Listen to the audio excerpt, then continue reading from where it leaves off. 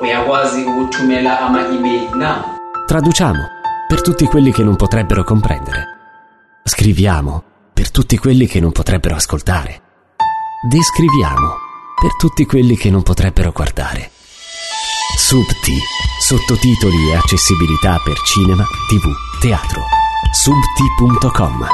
Fred Film Radio. The Soup of the Day. Buon giovedì, luglio si avvicina, bentornati a The Soup of the Day, buongiorno Angelo. Buongiorno Chiara.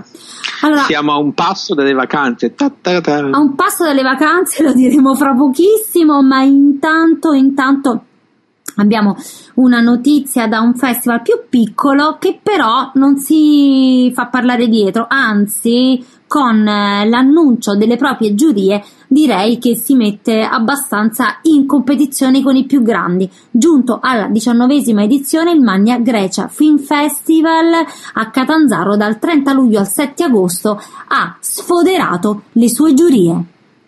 I suoi presidenti di giuria che saranno John Landis per il concorso lungometraggi internazionali, Pietro Marcello per le opere prime e seconde italiane e il grande mio amico Agostino Ferrente per i documentari. E anche mio. Bravo Agostino, vedi, l'avevo sentito nostro amico, sì. Da poco e non me l'aveva detto. Vedi che mi fa le giurie, mi fa? E quindi già così direi una signora giuria. Già da soli tutti e tre, per quanto mi riguarda. Infatti è una notizia. Poi allora abbiamo detto le date del festival, sì. Le ho dette sì, ma le ripetiamo. Catanzaro 30 luglio, 7 agosto, quindi 8 giorni, ok, dignitoso, diciamo. 8 giorni di festival a Catanzaro bisogna aggiungere che il Magna Grecia Film Festival aderisce anche alla rete dei festival sostenibili e plastic free, che sembra una cosa stupida detta così, però è una cosa molto importante soprattutto per festival che si svolgono in luoghi marini e estivi, per sensibilizzare l'opinione pubblica sul tema della tutela dell'ambiente e dei borghi e delle spiagge. Questa è una campagna che è anche sposata dall'Agis e da Italia Festival, quindi non è solo c'è una rete di festival che da anni si occupa e cerca di sensibilizzare. Adesso questa sensibilizzazione si è spostata anche di un altro livello, di un altro scalino, perché anche l'Agis ha deciso di sposare l'iniziativa e mi sembra una cosa molto molto utile e educativa. Assolutamente, guardate come stiamo abbrustolendo e questo è il mutamento climatico, quindi se incominciamo a essere eco-friendly male non fa, ecco, una goccia nel mare ma sempre aiuta. E intanto ricordiamo Magna Grecia Film Festival diretto da Gianvito Casadonte, Landis non è solo presidente di giuria ma sarà anche premiato con la colonna d'onore alla carriera, d'onore alla carriera, e farà una masterclass aperta al pubblico, svelerà segreti da Blues Brothers Co. Il festival farà una proiezione speciale proprio in occasione dei 40 anni della scomparsa di John Belushi, cioè John Belushi è scomparso 40 anni fa quando io nascevo, quindi che tristezza, va bene che non ho potuto mai vedere vivo, però fortunatamente abbiamo i capolavori in cui ha recitato a recuperare. In più ricordiamo che il festival ha proprio un concorso opere prime e seconde, come hai detto, la cui giuria è presieduta da Pietro Marcello, e in più i documentari, per cui ecco non si fa mancare niente oltre alla questione dell'eco-friendly e il plastic free. Quindi in bocca al lupo al Magna Grecia Film Festival al 30 luglio in pieno caldo, ma se non sei in Calabria con quel caldo dove stai? No? Non so. Ecco. Fred. È arrivato il momento di un'uscita sala che vi anticipiamo perché passa oggi al Taormina Film Fest in concorso e poi uscirà, se non sbaglio Angelo, la settimana prossima, il 4 luglio. Il film è Le Voci Sole e Angelo sa tutto. Io so tutto. Allora, Le Voci Sole, opera prima di lungometraggio di un duo Andrea Brusa e Marco Scotuzzi, che molto molto conosciuti nei circuiti internazionali dei festival negli ultimi anni per una valanga di cortometraggi tutti belli che hanno fatto e che continuano a fare, perché nell'intervista che gli ho fatto mi hanno rivelato che avevano appena finito di girare un altro corto, perché c'avevano sta storia lì e non sapevano cosa fare, erano ancora carichi dal film, dalla realizzazione del lungometraggio, e quindi hanno fatto un altro corto. Le Voci Sole è un cortometraggio girato in pandemia sulla storia di una famiglia composta da Giovanni Storti, Alessandra Faiella e il terzo non me lo ricordo più, che è il figlio. Giovanni Storti è costretto a trasferirsi in Polonia perché a causa della pandemia ha perso il lavoro, e tutto il film si basa sulle videochiamate che la famiglia e il Giovanni si fanno durante questo suo trasferimento. Andrea Brusa, che ha scritto la sceneggiatura, ha avuto una botta di genio secondo me, perché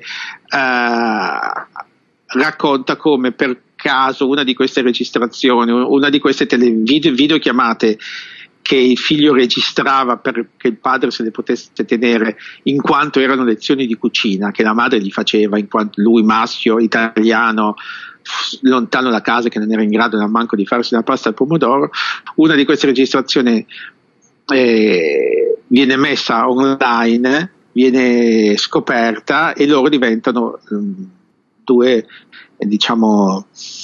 star del web, sì, con i vantaggi e gli svantaggi, soprattutto gli svantaggi che dopo un po' il web riversa su questa famiglia. Il film avrà, come dici tu, appunto un'uscita evento, come si dicono adesso, di 3 giorni, 4, 5, 6 di luglio.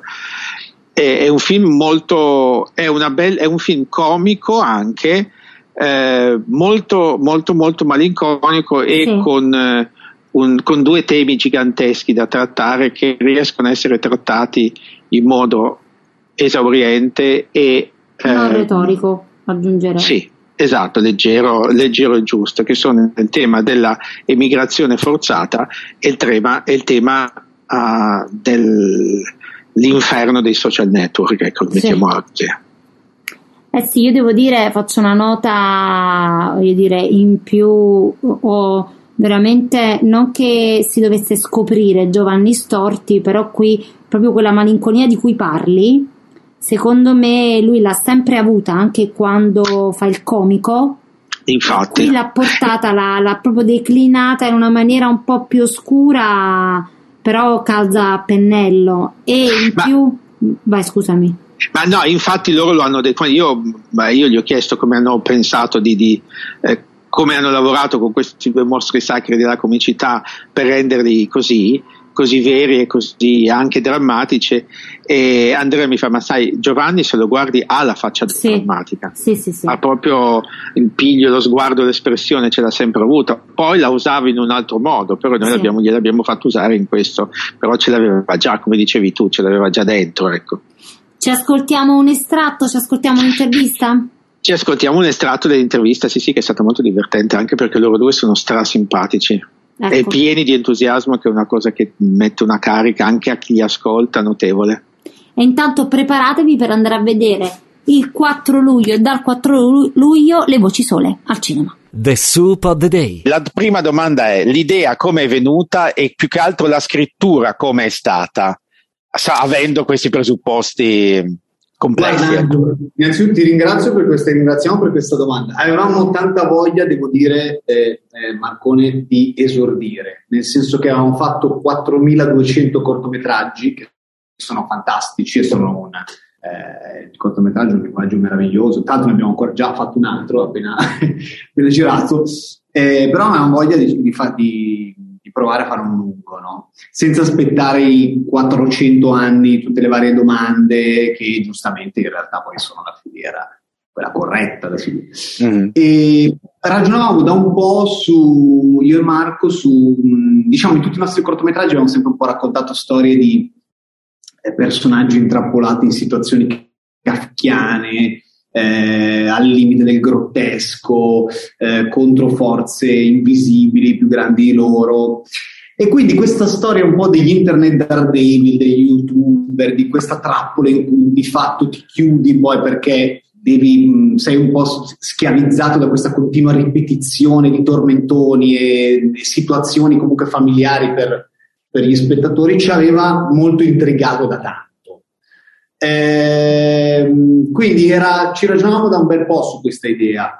Poi questo e la voglia di esordire, abbiamo detto vabbè dai, qua va trovato il giro. È vero che il rischio, c'era un enorme rischio. Ecco, quello che volevamo fare era evitare di fare un film da non lo so, sparo una cifra, 1,5 milioni di euro. Sì. Ecco, 1,5 milioni di euro con 5.000 euro, perché sarebbe poi venuta una cafonata. Quindi volevamo fare un film che costasse poco, no?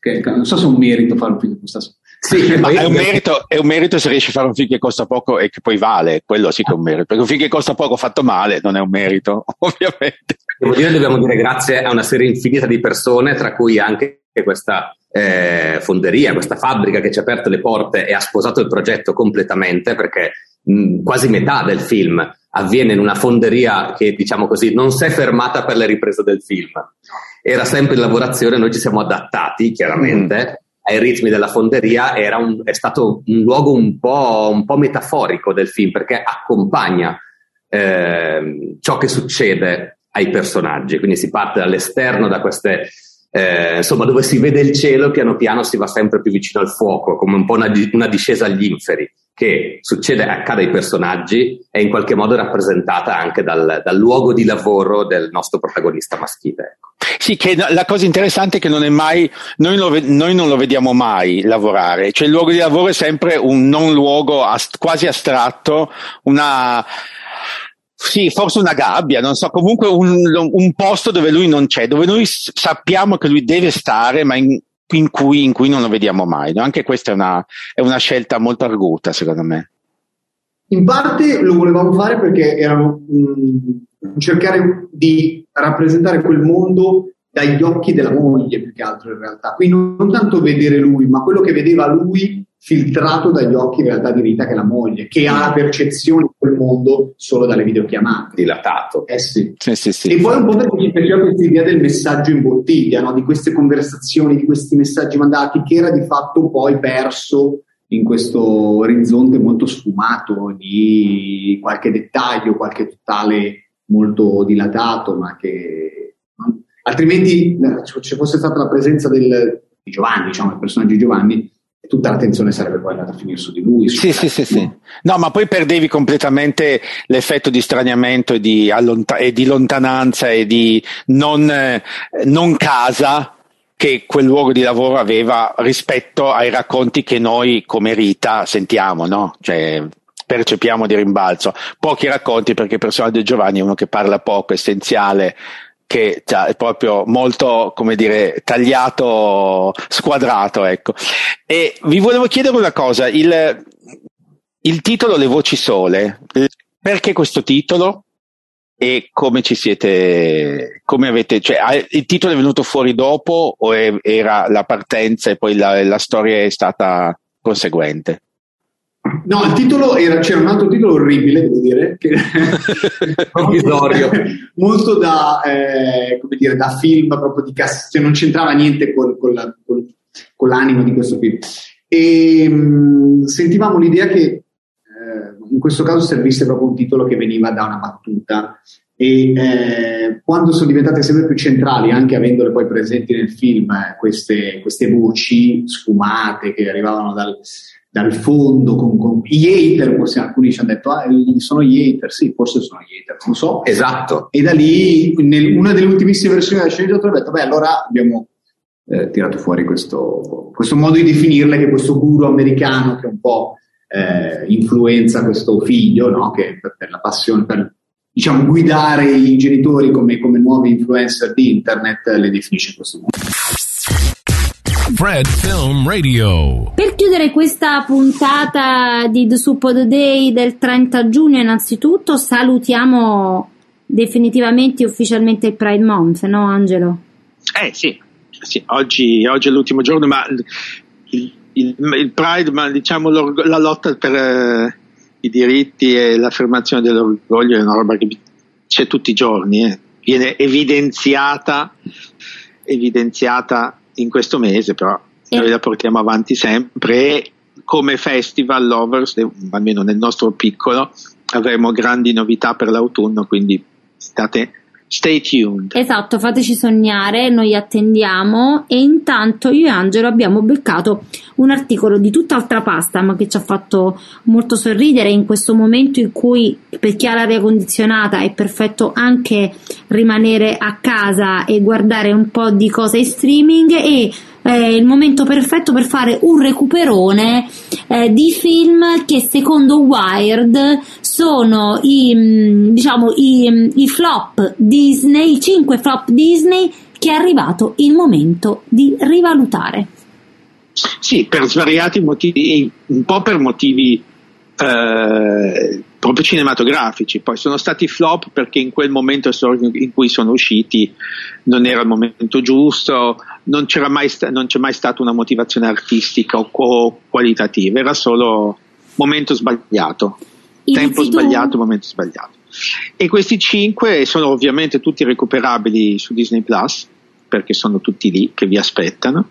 Io comincerei da Taro nella pentola magica del 1985, un film che è un po' nell'ambito del fantasy, di Legend, di Labyrinth, e il protagonista di questo film è Taro, un giovane guardiano di maiali, che vuole diventare guerriero e che vuole impossessarsi della leggendaria pentola magica. Poi ovviamente non ce la fa, ci sono mille ostacoli, l'oracolo di cui lui è innamorato viene rapito dal re cattivo, dal malvagio, insomma la struttura è sempre quella, e ha un tocco molto fantasy, anche da retrogusto horror, che è probabilmente il motivo per cui non aveva sfondato, anche se aveva un signor art director, perché uno degli art director di questo film era addirittura Tim Burton, che probabilmente gli avevano lasciato via libera sulla parte un po' più forte, un po' più adulta, perché c'è tutto l'esercito dei non morti e tutta una roba così.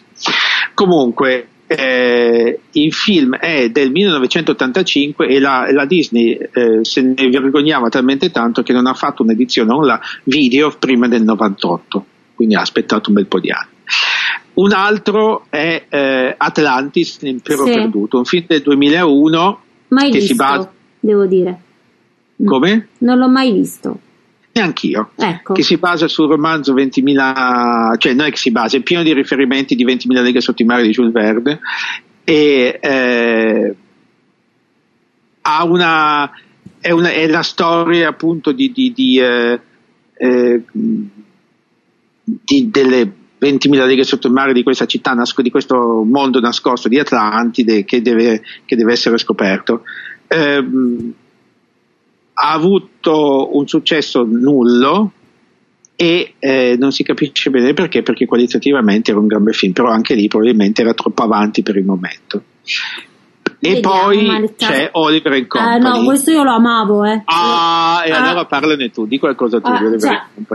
Faceva un po' tristezza, effettivamente. Si ispirava all'Oliver Twist di Charles Dickens, e lui era un gattinito che a parte adottato da questi cani randaggi, questa banda di cani randaggi, e la pellicola sarebbe, questo non lo sapevo, lo sto leggendo, sarebbe dovuta essere anche la trasposizione di Oliver, un grande successo di Broadway, e questa era la versione canina, e devo dire non so perché non ha avuto successo, perché aveva quel mix, secondo me, un po' di riparliamo di malinconia, no? Di un po' di malinconia che molti film Disney hanno, e sta passando un'ambulanza, perdonateci, molti film hanno, e secondo me funzionava, a me da piccola piaceva, devo essere poi c'era pure il fascino un po' della Manhattan anni 80, un po' decadente, un po' però con grandi possibilità, che mi era piaciuta. Particolarmente congeniale. Ma io vorrei parlare di un altro che invece io avevo visto e mi aveva tanto divertito, che è Mucche alla riscossa del 2004. Adoro. Che anche questo ha avuto una vita non facile, un successo non entusiasmante. Innanzitutto è l'ultimo film realizzato con l'animazione tradizionale, l'ultimo film della Disney realizzato con l'animazione tradizionale, è ambientato nel West, non ben identificato West, dove ci sono queste tre simpaticissime mucche da latte che sono Maggie, Mrs. Calloway e Grace, che devono catturare un ladro di bestiame per recuperare la taglia e per usare i soldi per salvare la propria fattoria, che sennò verrebbe pignorata. Il budget è stato gigantesco, $110 milioni, ne ha incassati, cioè si è ripagato, ecco, ma non ha avuto un successo pazzesco, ed è molto strano appunto, perché aveva anche era molto garbato, aveva delle atmosfere retro affascinanti, almeno secondo me, che ricordavano molto la storia dei grandi film Disney, no? Che ne so, gli Aristogatti, Dumbo, La carica di 101, aveva quel gusto lì. Quindi forse era un po' troppo retro per il pubblico più giovane, ma per noi anziani era una delizia.